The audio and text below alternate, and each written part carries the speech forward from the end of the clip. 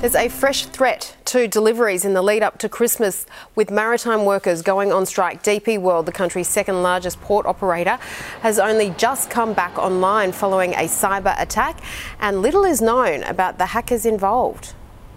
They normally move around 8,000 containers a day, so 5,000 today is a fair bit of their standing capacity. The process of actually understanding the details will now take some time.